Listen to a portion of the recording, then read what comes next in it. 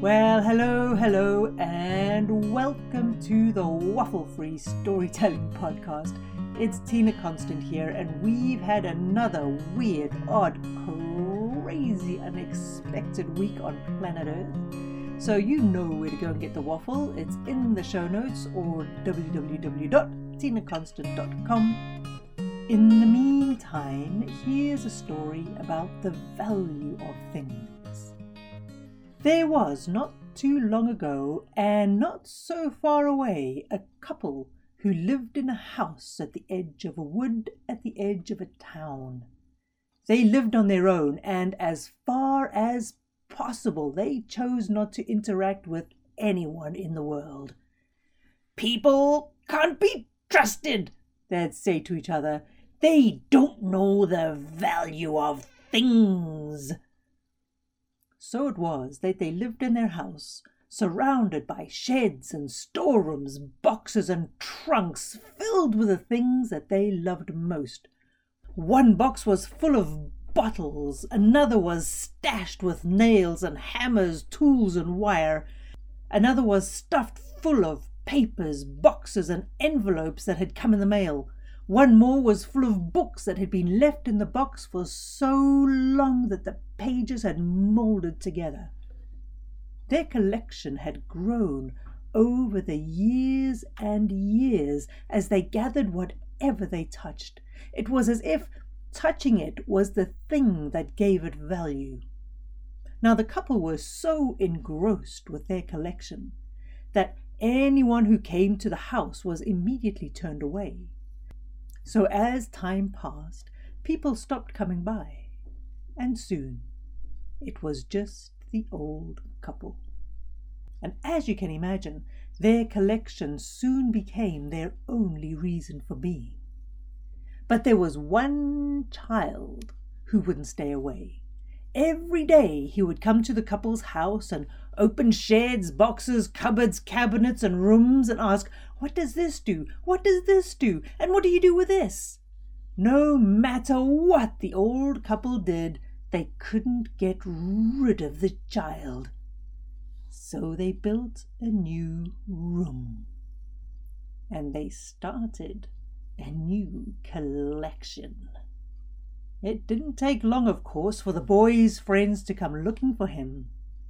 And so the old couple's collection grew. One by one, the room filled, and the old couple were happy. This new collection was lively. But as with all things they collected, the old couple closed the door when the room was filled and moved on to something else. And there the boys stayed. No matter what they did or how loud they shouted, no one heard them and no one found them. And when they finally fell silent, the old couple were relieved and happily forgot that they were there at all. Until, that is, the fire. The fire changed everything. Everyone said it was an accident. The fire department said it was an accident. There was nothing to say it wasn't an accident. But the old couple, they were not so sure. Surrounded by what was left of their collection, the old couple started by picking out the bottles from the mess and filling them with ashes until every bottle and every flake of ash was collected and in rows. They found burned papers, melted metal, incinerated fibers, but no bones. Not one. "The boys," they said to each other. "Where are the boys?" The only thing they could imagine was that somehow they'd got free and they had started the fire. The couple cursed the brats. And as the sun set on the first night after the fire, the pair sat huddled next to each other and waited. They were sure the boys would be back. But they were exhausted and it didn't take long for them to fall asleep. When they woke the next morning, all the bottles were empty. The ash was spread around the old couple in a circle, and there were small bare footprints inside it.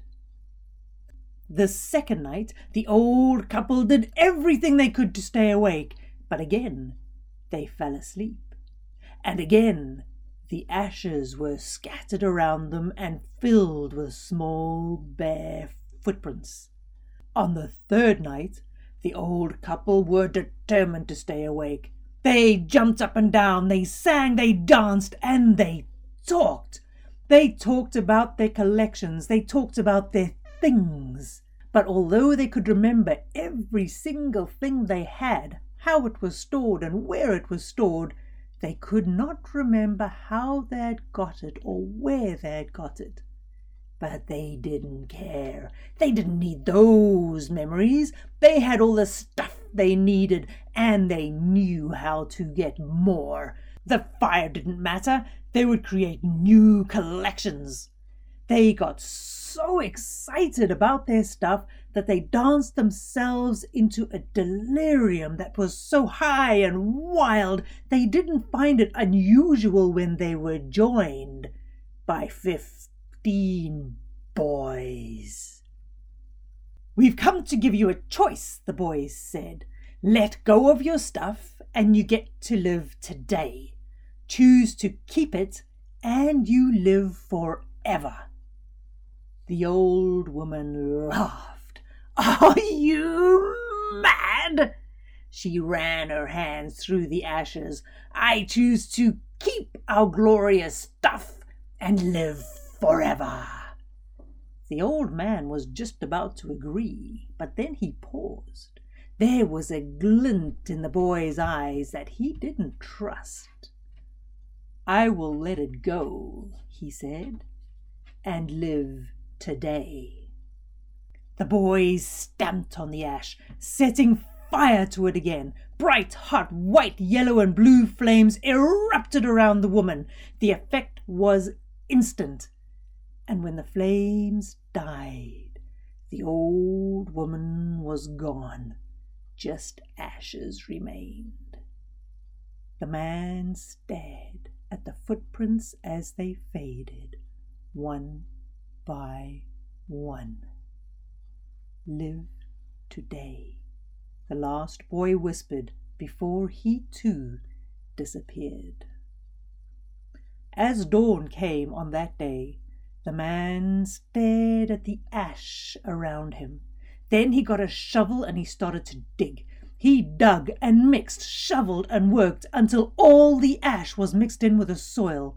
Then he took cuttings from the forest and he planted them.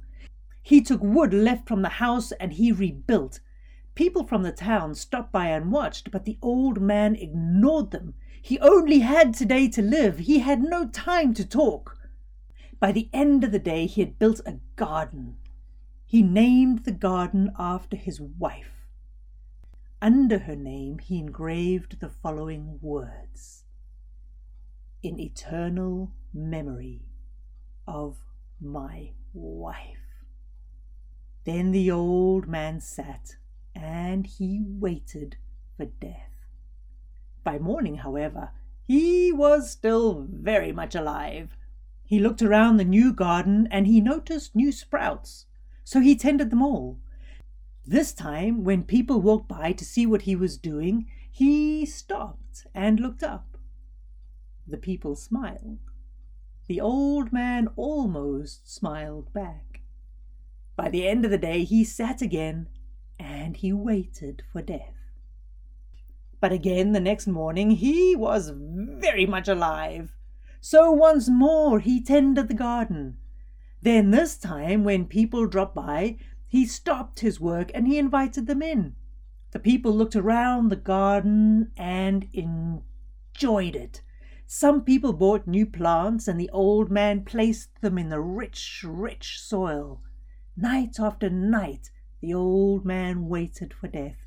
Day after day he took care of the garden and grew it until it spread far and wide. The garden fed every person who lived in the town and provided a peaceful, beautiful, soulful place for anyone who wanted to stop and breathe and listen and live for the day. Finally, after many years, the old man did die, and when his ashes were spread around the garden, people said this of him: he had everything, but he owned nothing. He lived every day. And that's it from the Waffle Free Storytelling Podcast this week.